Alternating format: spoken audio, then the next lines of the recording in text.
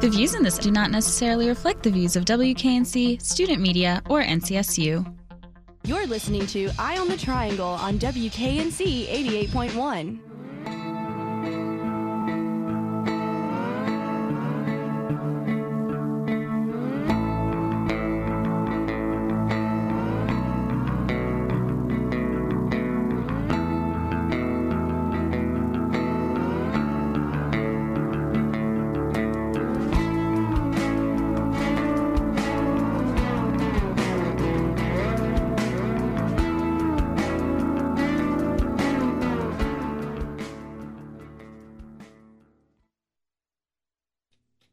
Good afternoon, Raleigh, and welcome to this week's Eye on the Triangle.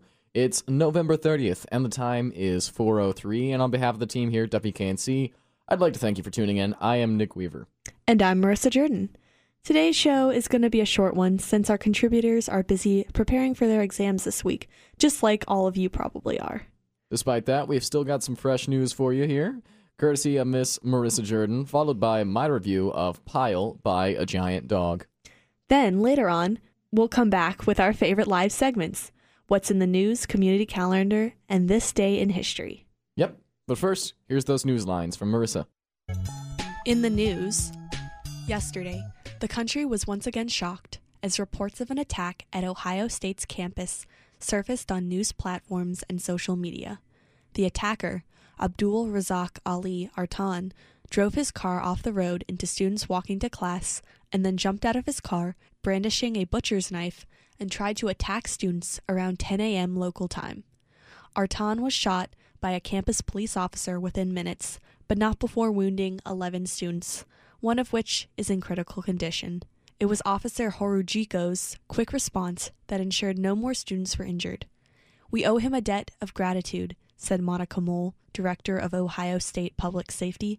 "He did a fabulous job today." In addition, the school was held safe thanks to the active shooter protocol. At 9:55 a.m., an alert went out to students that read, "Buckeye Alert, active shooter on campus. Run, hide, fight. Watts Hall, 19th and College." In the meantime, students and professors barricaded doors to keep themselves safe. There are no current leads on Artan's motives.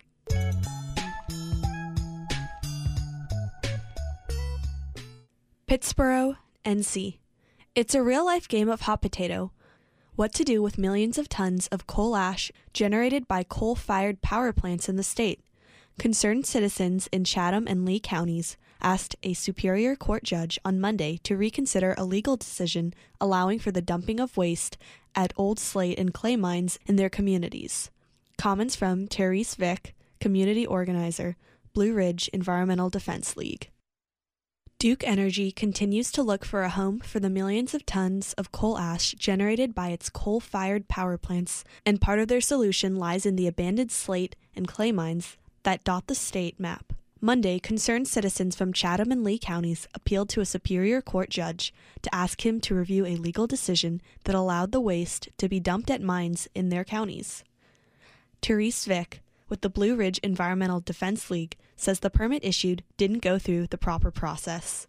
It's clear that the Department of Environmental Quality assisted with getting these permits in almost a record amount of time. Typically, municipal solid waste landfill, like you send your trash to, can take 2 to 3 years to go through the permitting process. These two facilities were permitted in less than 6 months. A spokesperson for the Department of Environmental Quality says while the department can't comment on pending litigation, the permit process followed the same procedures as any other permit, and the agency is following the rules set by the State Coal Ash Management Act. Vick says sampling the air in Chatham and Lee counties reveal elevated levels of toxic air pollutants along the route the coal ash has been traveling to these sites. They are taking it by train, but they're going through so many backyards. Coal ash is very, very difficult to contain in the air, and they have not required them to have an air permit. The Coal Ash Management Act allows coal ash to be dumped in existing mines, but Vick says their investigation found over 70% of the land where coal ash is being disposed of has never been mined. Greensboro, NC. Thousands of lower-income North Carolina high school students are getting internet access off campuses to help them complete their homework assignments. Comments from two spokesmen for Sprint, Michael Mess, Region President for North Carolina and South Carolina, and Jim Spillane, Director of the Public Sector Strategy. Having access to wireless internet is becoming just as important as access to pencils and paper, but millions of students lack online access once they leave the school grounds. It's referred to as the homework gap, and a new initiative from the Sprint Foundation is aiming to change that. 1 million low-income students, spanning North Carolina and the rest of the country, will be given access to wireless hotspots and free mobile devices in an effort to bridge the homework gap. Michael Mess with Sprint explains why the initiative is so important. You've got more and more school children that are needing to have internet access for just normal schoolwork, and there's a large percentage of students that are having to either rely on going to public hotspots or in the parking lot of the school at night to complete homework projects. The Sprint program is in support of the White House's Connect Ed initiative, which aims to provide students and teachers with access to technology to level the playing field and transform the classroom experience for all students. According to Pew Research Center, 5 million households with K-12 students do not have internet at home. Pew also found that 70% of teachers assign homework that requires internet access. Jim Spillane, also with Sprint, says telecommunications companies like his have an obligation to help children advance. They are taking it by train, but they're going through so many backyards. Coal ash is very, very difficult to contain in the air, and they have not required them to have an air permit. There are 10 pilot programs in the Greensboro area, and Sprint has provided the Charlotte Library System with 150 hotspots for students to check out and take home. Mess says the response has been significant. Last week, in fact, a library staff member was told by a mom how important the hotspot was and had been to her child, and that the child was much more focused doing her homework at home than trying to do it somewhere else. Low-income, minority, and Spanish-speaking households are disproportionately affected by the homework gap. This has been Marissa Jordan for Eye on the Triangle.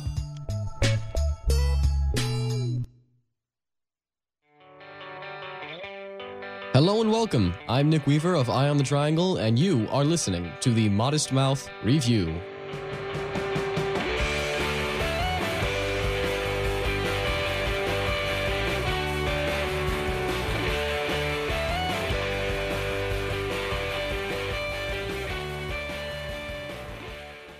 Have you guys heard of A Giant Dog? Because they're great.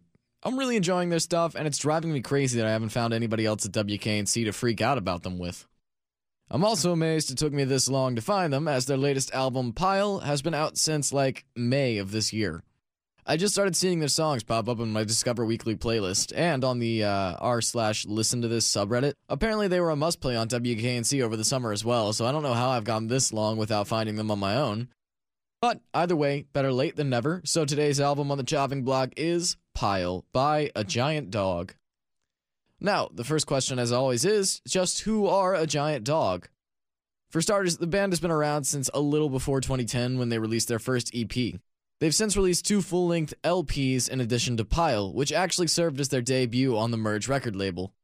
For those of you unfamiliar with Merge Records, that's a pretty big deal. Some of the signed artists include Arcade Fire, Dinosaur Jr., Drive Like Jehu, Neutral Milk Hotel, The Mountain Goats, Connor Oberst, Waxahachie, and several others that carry a pretty sizable following. The band consists of Sabrina Ellis on vocals, Andrew Cashin on vocals and guitar, Andy Bauer on guitar, Graham Lowe on bass, and Matthew Strumska on drums. Matthew, if you can hear this, your last name is hard. Anyways, A Giant Dog are known for their live performances, which have been described as explosive and crazy, to put it mildly. Just what a rock performance should be. So, what do they sound like, you ask? Kinda like what I imagine Group Love would sound like if they just did heroin and hung out with Fiddlar for a year. There's actually a great variety on this album. They never stray too far away from their brand of rock, but it's a versatile brand that features elements of grunge, punk, rockabilly, and indie. There's also a strong use of lo-fi distortion on the vocals for a number of songs, as well as on the rhythm guitars. However, this distortion is applied sparingly, and most of the other instruments are left free of this filtering. There's clear piano and bass that bleed through to form the melodic accompaniment, occasionally replacing the guitar as the main form of accentuation. Their sound is bright and hectic, with a driving, non-stop energy that propels each song forward. The album never really drops below third gear, with every song retaining at least some notion of this intensity. What really sells it is the perfectly mastered and tracked rhythm guitars, and moreover, the vocals. The vocals, provided at all times by Ellis and Cashin, are perfectly blended so that two voices become one, yelling into the abyss. Well, that's an exaggeration, but you get the idea. It's loud, it's proud, and it's fairly unique. Not a lot of bands can rock the non-stop duo form of vocals. Plus, both Ellis and Cashin are formidably fantastic vocalists, sporting the range and control that only years of practice can provide. Though I do think Ellis overshadows Cashin quite a bit. Both are great at what they do, and I'm sure on some level this is intentional anyways. Though the vocals are basically always yelled, the emotional effect of each song isn't just limited to anger or excitement. The lyrical content and the way the songs are performed actually have the capacity to convey very complex emotions. In between the mosh pit anthems are songs like Jizny, the wistful, apprehensive tale about a creepy fan that at once both comes off as perplexing and nostalgic. There's also King Queen, which carries with it a youthful sense of wonder and gaiety, but also the adult sensation of wishful thinking, the result of dreaming of grandeur and subsequently laughing at the absurdity of those dreams. By far the slowest song on the album is Get With You and Get High, a sort of somber song that enjoys the moment of longing and seeing the one that you love, but being unable to be with them. It's got some of the most radically different instrumentation on the album and carries a very different tone. Even though I'm not in love with the song, I think it's a great example of how bands should be willing to experiment with vastly different sounds on the same album. Variety is good. Inconsistency to the point where an album doesn't feel like one piece isn't great, but it's better than an album that has as much variety as a pack of white crayons and the lasting appeal of fruit-striped gum. One final thing that I like about the album is it has a sense of humor. Several songs get a little silly at times and aren't anywhere near afraid to embrace the absurd. The last few seconds on the track actually mock those artsy types of bands that take themselves too seriously, with a faux classical instrumental arrangement that ends with one of the band members making some sort of undignified grunt as the music cuts out immediately. It's fantastic. For my final rating on a scale of -2 to 7, I give this album a positive 6. I wanted to say 5.5, but numerical ratings for albums are already absurd. There's no need to make it worse by throwing in pointless decimals. The important thing to know is that while it's not perfect, which no album is, mind you, I seriously enjoyed this one. I'll be keeping a lookout for anything these guys release in the future, and if they come to Raleigh, I'm getting tickets immediately. Some of my favorite tracks on this album are Sleep When Dead and Sex and Drugs, both of which I played on my DJ Shift, the latter of which has an amazing music video, King Queen, Jizny, and I'll Come Crashing. I like all of the tracks fairly well, but these in particular are really great. I would give the album a full 7, but occasionally some of the lesser tracks feel a little gimmicky, too nailed down stylistically to really leave an impression. Despite this, they're great songs, and I highly recommend this album to any rock fan out there. The name of the album is, once again, Pile by A Giant Dog. The band name is A Giant Dog. I'm not trying to say that an oversized mastiff or something wrote this album. Once again, that is Pile by A Giant Dog. Thanks again for listening in. I've been Nick, though I'm also known as Lens, Klesk, Floatstar, Meerkat, or just that dude who can't dress himself properly in public. I'm less fond of that last one. As always, you can send in a review request by emailing publicaffairs@wknc.org or by sending a tweet to @WKNC_EOT. Thanks again for listening in, and I'll speak to you all again next time. You're listening to Eye on the Triangle on WKNC FM Raleigh. The time is 4:16. I'm Nick Weaver. And I'm Marissa Jordan. It is time for What's in the News. Stole it from you. I am going to read off a couple of headlines from today's Technician. We were actually playing a game just a second ago called Onion or Not the Onion, where you try to guess whether or not the headline that I just read off is from the Onion or the News. In this case, you don't have to guess, but let's see what's in there, shall we?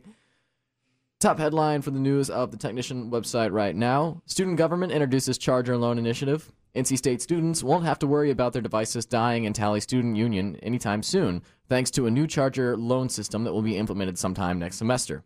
That's actually really good. Yeah. I'm so excited about that. I miss the old charging stations that they used to have sitting around near the chairs. I would just stop by Tally in the middle of the day to charge my iPhone 5 that would die by 2 o'clock. Second headline on the top page of the Technician website, NC Court orders state to redraw districts. The North Carolina Middle District Court ruled Tuesday that North Carolina lawmakers must redraw their legislative districts by March 15th and hold new legislative elections next fall. And the final top story from yesterday, breaking news, false alarm in Tally leads to evacuation. A fire alarm went off in Tally Student Union on Tuesday morning, leading to an evacuation of the building. It is likely that the alarm was caused by dust in the smoke detector and not a fire, according to Deputy Fire Marshal Kristen Boggs. Boy, that sure does read like an Onion article, though. Let's head over to features to see what's at the top there. Features, top of features right now. Fantastic Beasts fails to find the magic, a review by Sam Griffin. I have not seen that film yet, so I don't know whether or not to disagree, but I'm inclined to say maybe you are just a magicless person. And I can say that because we're friends. Second feature story, the Companion Animal Club.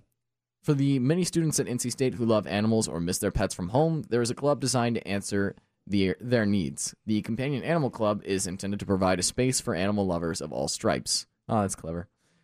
Radar. December events in the Triangle. December 1st went a jazz holiday concert along with several other events. You can read about that and more in the feature section of the Technician. Gonna skip sports for today because I don't care, and I don't know if anybody listening does. But you can hear or read all of that on the Technician's website, and you can grab copies of Monday's paper in the stands. They are still there. Now we have This Day in History. It was a kind of weak day in history, minus a few important people getting born. That's not correct. Being born. In 1864, the Battle of Franklin happened in Tennessee. In 1874, Winston Churchill was born. In 1989, America's first female serial killer strikes. And in 1835, Mark Twain is born. Do you think that's a coincidence that America's first female serial killer came along just at the same time as Winston Churchill was born? It's a conspiracy. That was like almost 100 years apart. Details. Well, next up for community calendar, the University Activities Board will be hosting a last day of classes free ice skating event for NC State students this Friday, December 2nd from 3 p.m. to 11 p.m. in the Brickyard. Bring your student ID to get in. Skates will be provided. It is plastic ice and not real ice, so be warned. This Friday will be First Friday. First Friday is a free self-guided tour of downtown's cutting-edge cultural hotspots. Local art galleries, art studios, alternative art venues, and museums stay open late on the first Friday of every month to welcome thousands of art-seeking enthusiasts downtown. It runs from 6 to 9 p.m.